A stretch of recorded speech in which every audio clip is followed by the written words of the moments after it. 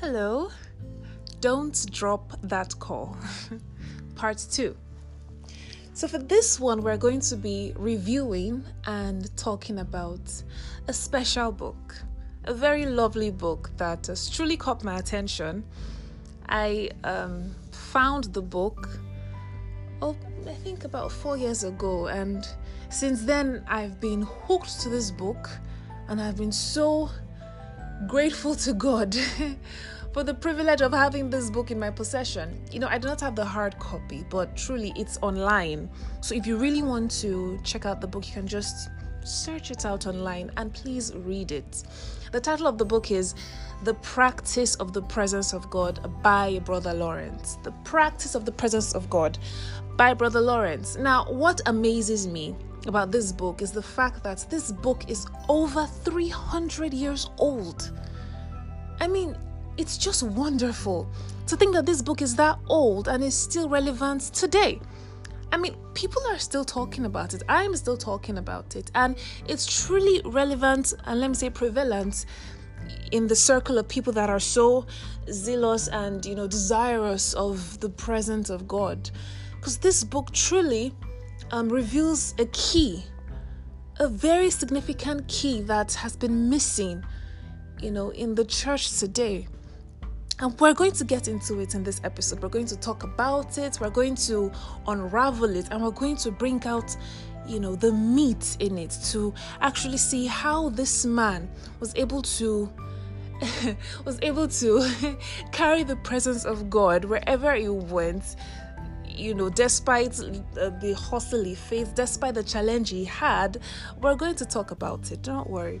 So this book is truly special. It's not just a regular book or a biography or an inspirational book. It's rather a compilation of letters written by Brother Lawrence and conversations that took place between Brother Lawrence and the person that compiled the letter. So I really bless God for this person that was so, inspired of the Holy Spirit to document his conversation with this man of God.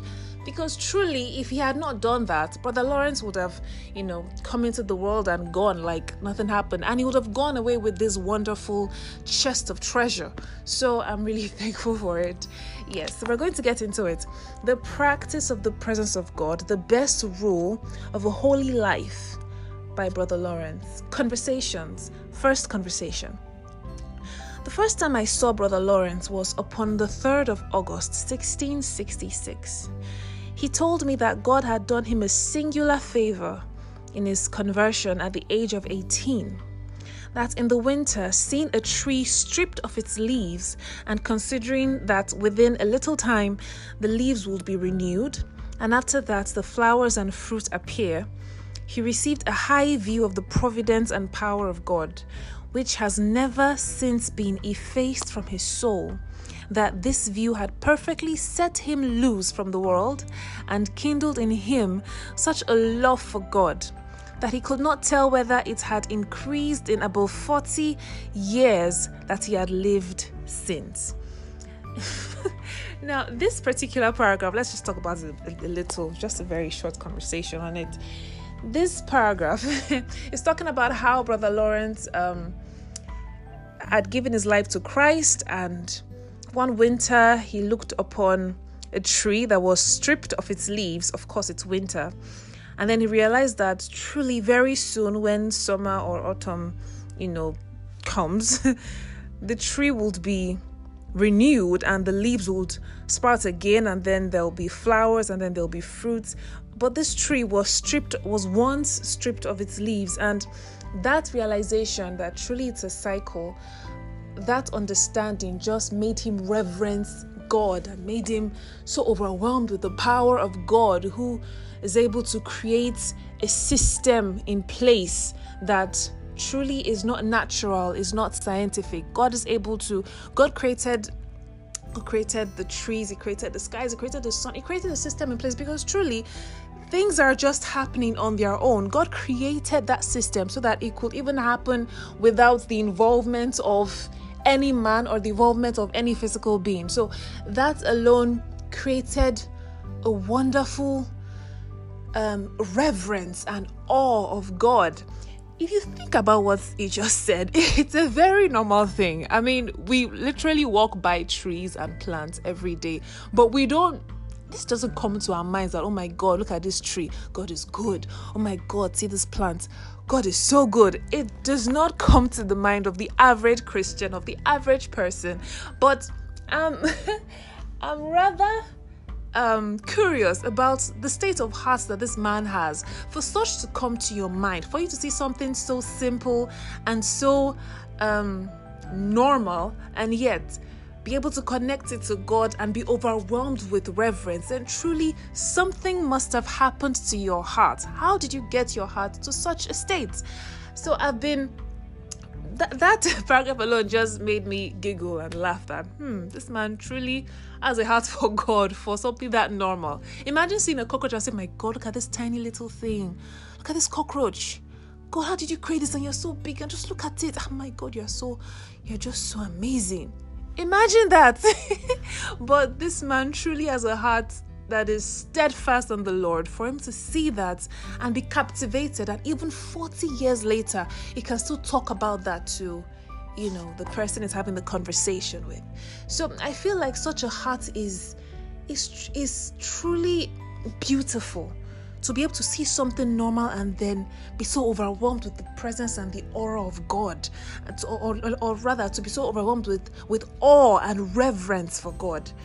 Such a heart is what we should strive to have, because then truly as you're walking, you will always think of God. God will never leave your mind, and because of that you will always be filled with peace and joy and his presence, because the presence of the Lord is joy, and the joy of the Lord is your strength. So you always be filled with strength and joy. Sadness and fear cannot come near you, because truly every little thing you're seeing is reminding you of God.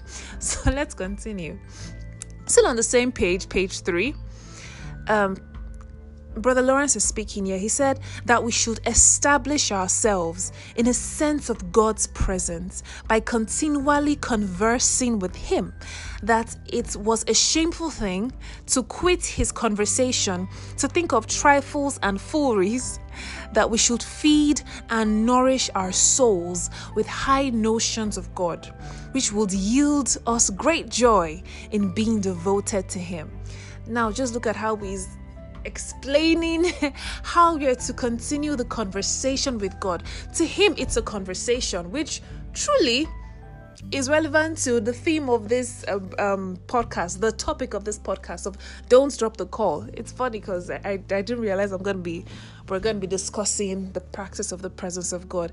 He sees it as a conversation. According to him, the summary of this particular passage that I just read is, do not drop the call. Do not leave the conversation. Do not leave your conversation with Him, which means it's just confirmed that it's very possible to be walking to school, or to be, strolling, or to be working in your job. Don't worry, we'll still get into some parts whereby we'll see him working, because he was a baker. He worked in the bakery, and this man's heart was steadfast on the Lord. So his life is definitely a testimony to the fact that it's very possible to continue your conversation with the Lord all day, every day. And he talked about how it will be shameful for our mind to deviate to trifles and fooleries. He called physical things trifles and fooleries. It might seem a little extreme for some people, but that was how much he treasured the presence of God, because to him, God was above everything. God is above everything to him, because I believe he's alive in heaven. God is above everything to him, and everything is literally dung to him. It's like Apostle Paul in the Bible that says he considers all things dung because of what he has experienced. If you've experienced gold, you can't see a marble or a pearl and see it as treasure. No, because you've seen gold. If you've tasted a delicious meal, you can't see a snack and call it food and call it food. No way. So that's exactly That's exactly why he used the word trifles and fooleries, because of what he has experienced in the presence of God. So he said that we should continue the conversation, continue talking with him, continue the conversation. So yes, we're going to see how we can continue the conversation from this book. Let's skip some parts. Definitely, I do not want this podcast to be long. Already used over 10 minutes, so let's just move on to the next page. Yes, the second conversation, that he had always been governed by love without selfish views, and that having resolved to make the love of God the end of all his actions, he had found reasons to be well satisfied with his method, that he was pleased when he could take up a straw from the ground for the love of God, seeking him only and nothing else, not even his gifts. Now, this is literally the first passage of the second conversation in the book. That is, if you finally, please, I recommend that you get the book and just read it. In the book, you'll discover that you'll see some that are called letters. You see some that are called conversations. The letters are, the words of Brother Lawrence himself. The conversations is basically the man who discussed with him, who conversed with Brother Lawrence and summarized their conversation. So it's this man that is talking about Brother Lawrence here, that he had always been governed by love without selfish views, and he had resolved to make the love of God the end of all his actions. That's Brother Lawrence had resolved to make the love of God the end of all his actions, and he had found reasons to be well satisfied with his methods, that he was pleased when he could even take up a straw from the ground for the love of God, seeking him only and nothing else, not even God's gift. So this man was so in love with God, he delighted so much in God, that every little thing he did it because of God. Even though he was washing plates, he was doing it for the love of God. Even though it was, running an errand, he was doing it for the love of God. And he wasn't swayed at all by even the gifts of God. So whatever he did was from a pure heart. He kept his heart steadfast on God, steadfast on his love, not even his gifts. Because the truth is that so many of us, we're seeking God because of what we can get from him. And that's okay. That is common, actually. The Bible has talked about how a laborer is worthy of his wages. So it's okay. But there is now a higher step that we can go by seeking God because we love him, because it is truly on that plane that we can break into love and adoration for his presence, and that his presence can be revealed to us in ways that we cannot even imagine. So Brother Lawrence was so steadfast on him that he didn't see God's gift. He wasn't interested in God's gift. He might have even been in the extreme, but he got one thing right, and that is the presence of God. He got it right. He really, really got that part right, and that is what we're exploring. Yeah, so let me go a few passages down.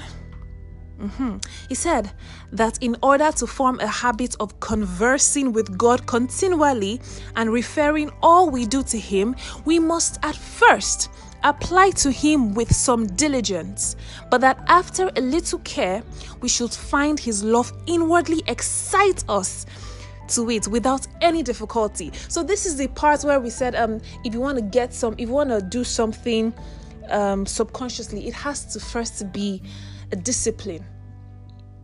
You have to first be disciplined with it. And that is why he said we must first apply to God with some diligence. We must first be diligent with our conversation with God. And that means we must be intentional about it. We must continually call our minds back to the fact that, no, I'm meant to be discussing with God. My heart is meant to be on God. So it's very possible for you to say, okay, God, I want to be steadfast on you. I want to just think about you and love on you and everything. And then as you step out of the door, somebody bashes your car or somebody insults you. Somebody, can you see where you're going? It's so easy for you to just, take your mind off God and just focus on the person and give the person a piece of your mind. But it's very possible you might end up doing that. It's okay. We're human, but we must intentionally call our minds back to God, because truly, if if that happened to you and your mind was still focused on God, you will know how to respond to the situation better. But if your mind leaves the presence of God or leaves the subject of God, you would respond to the situation like a human, like somebody who is angry, who is furious, and who is like, do you know who I am? And then, but once our mind is steadfast on God, there is a wisdom that will just flow through us. There is a gentility that will approach things, and there's a way we're going to handle the situation, in a way that it won't escalate and turn to something else. So yes, it talked about how it must first be a diligence. It must be an intentional act. It must be deliberate. It has to be consistent, because by so doing, you are building in yourself a capacity to retain God in your consciousness. And soon after, it will just be flowing through you subconsciously, like the example I gave in the last podcast, that I was able to do it diligently, even though so many times I might believe God, so many times, but after a little while I saw that it became unconscious. I'll go on a date with my husband and then I'll pull a third chair by my side, like, God, come and sit down, unconsciously. I wasn't doing it intentionally at all. So it has to be diligent, it has to be deliberate and intentional first. So okay, let me go to another paragraph.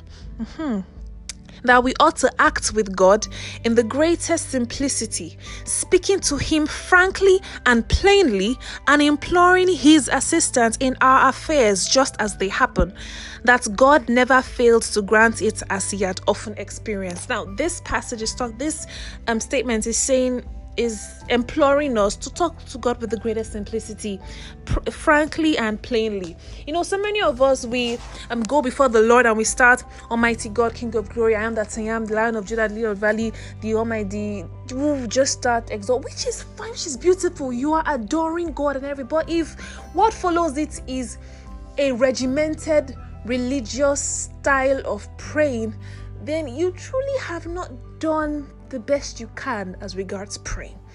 Because God is not just the Alpha and the Omega that sits on His throne and wants you all to, come before Him with your eyes or your face bowed to the ground and not look at His face. No, He's your Father. He's your lover. He died for you, which means He loves you. He wants to have a personal relationship with you. If we read the Old Testament, we see what happened to Moses and the people of Israel. Oh, I should have checked the passage. That God said He would talk to the Israelites today, and He came down with fire and brimstone and thunder and all. And the Israelites said, please, no, please, Moses, go and talk to God. God will talk to you, and then we will hear God from your mouth. We don't want to talk to Him because He's scary. It's too fearsome. But God wants to have a personal relationship with us, because He doesn't want us to be afraid of Him. Definitely, we have to be in awe and reverence of Him because He is the Lord. He is our God. He is the Lord God Almighty. But first, we have to see Him as our lover. He is our Father. He is our friend. So He's here saying that we should talk to Him frankly and plainly. If you are hurt, don't quote it in a way that don't quote it in a way that you are so particular about the packaging that you forget the content. It's good if you're hurt. Say, Jesus, I'm pained, I'm hurt, I don't know how I'm feeling, I want to cry, I need your help, I'm tired of myself, I keep falling, I need you. He loves that kind of prayer because you're genuine, you're sincere, your heart is wrenching. He wants you to pour your heart out to Him. So that is what Brother Lawrence is saying in this passage, because that's actually how you can continue the conversation going. You can continue a conversation when you're comfortable with someone. When you're comfortable with a friend, that's when you can continue the conversation. So yeah, that's what he's saying. Okay, we're going to the end of this podcast. Let's move to the last part that we're going to review. We're going to the fourth. Let me skip to the fourth conversation on page 7. Fourth conversation. Yes. That's the most excellent method he had found of going to God was that of doing our common business without any view of pleasing men. And as far as we are capable purely for the love of God, that it was a great delusion to think that the times of prayer ought to differ from other times. that we are as strictly obliged to adhere to God by action in the time of action as by prayer in its season. That his prayer was nothing else but a sense of the presence of God, his soul being at that time insensible to everything but divine love. And that when the appointed times of prayer were past, he found no difference because he still continued with God, praising and blessing him with all his might, so that he passed his life in continual joy, yet hoped that God would give him somewhat to suffer when he should grow stronger. He so much adored the presence of God that he was even waiting for sufferings to come. Can you imagine such a man? And did you listen to the part when I said he found no difference between his times of prayer and his normal times? He said there was no difference, and to him, prayer was even a consciousness of God's presence as well. So that is when you're in situations, maybe at the bank or so, where you are not able to talk at that moment, and you can't speak in tongues under your breath. You can as well just be overwhelmed with the presence of God and just be gratifying him and magnifying him in your mind, that you're so overwhelmed with it, and it can get to you so much that you will just burst into tears. It's very, very possible. Yes.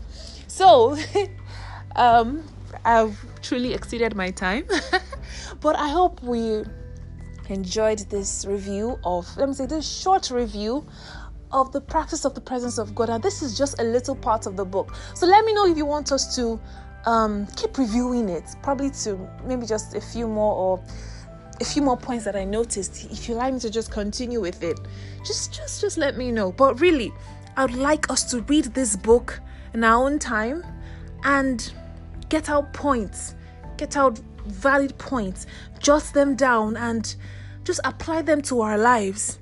Because this last point really, really blessed me. But you know what? Till next time. Father, I thank you for this wonderful time of fellowship. We're so grateful. We're thankful. We're so thankful. We thank you because your joy is flooding our hearts and our soul.